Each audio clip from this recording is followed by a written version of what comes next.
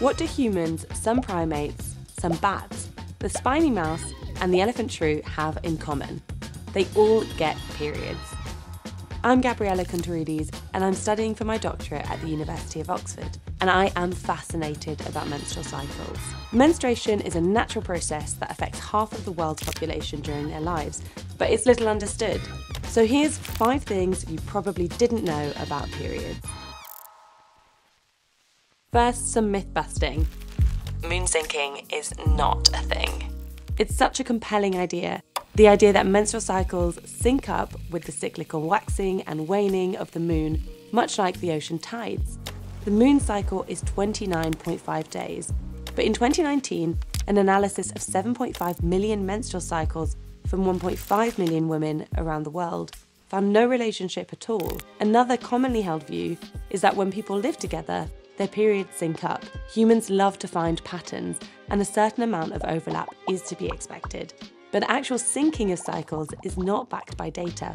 The textbook idea of a 28-day cycle is a bit of a myth too. A normal cycle can be anything up to 7 days longer or shorter than this. Everyone is unique. Hormones can be powerful, in a good way. Okay, let's talk about estrogen.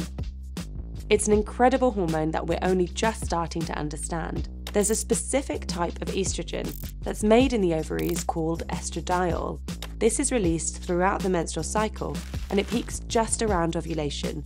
Research suggests estrogen can have some powerful effects. In 2021, neuroscientists at the University of California, Santa Barbara, for the first time tracked a woman's hormones throughout the cycle and looked at whether these had any impact on the brain. They found an increase in connectivity throughout the brain at times when estrogen was high. One theory is that estrogen causes our neurons to form new connections to other neurons, which helps with learning and memory. 98% of mammals don't have periods. Lots of animals do have reproductive cycles, like cats and elephants, but they reabsorb the lining of the womb rather than shedding it as a period. So why do humans menstruate? The truth is, we don't know. One theory put forward by evolutionary geneticist Dina Emira is that it's a tug-of-war of energy between the mother and baby. Human embryos bury deep into the lining of the womb, which gives them more access to nutrients from the mother's body. So the lining of the womb builds up nice and thick each month to create a shield to protect the mother. This thick lining also makes it easier to shed, so she doesn't expend a huge amount of energy if a fetus won't ultimately make it. The ancient Greeks thought the womb wandered around the body, literally, and as it floated around, they believed this wandering womb caused all sorts of diseases. Bizarre as it sounds, this idea stuck around for centuries. And so did the idea of hysteria, a kind of catch-all, pseudo-medical term which was used to undermine women. In 1931, a new term was coined, PMT, or premenstrual tension. This was later renamed premenstrual syndrome, or PMS, and refers to any symptoms experienced in the week before the start of a period. Some argue the term syndrome is not useful and it would be more accurate to refer to premenstrual symptoms. PMS might be linked to inflammation. Why do women experience premenstrual symptoms?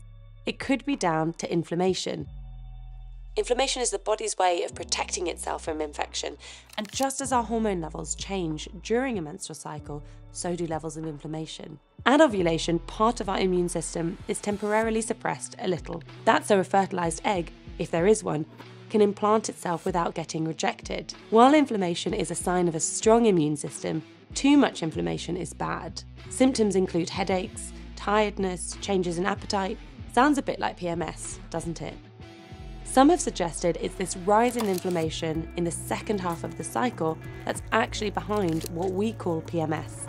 So that's a quick rundown of a few facts, myths, and theories about periods. And still, there's so much unknown about something that happens to half of the world's population at some point in their life. But that's exciting because it means there is so much more to discover.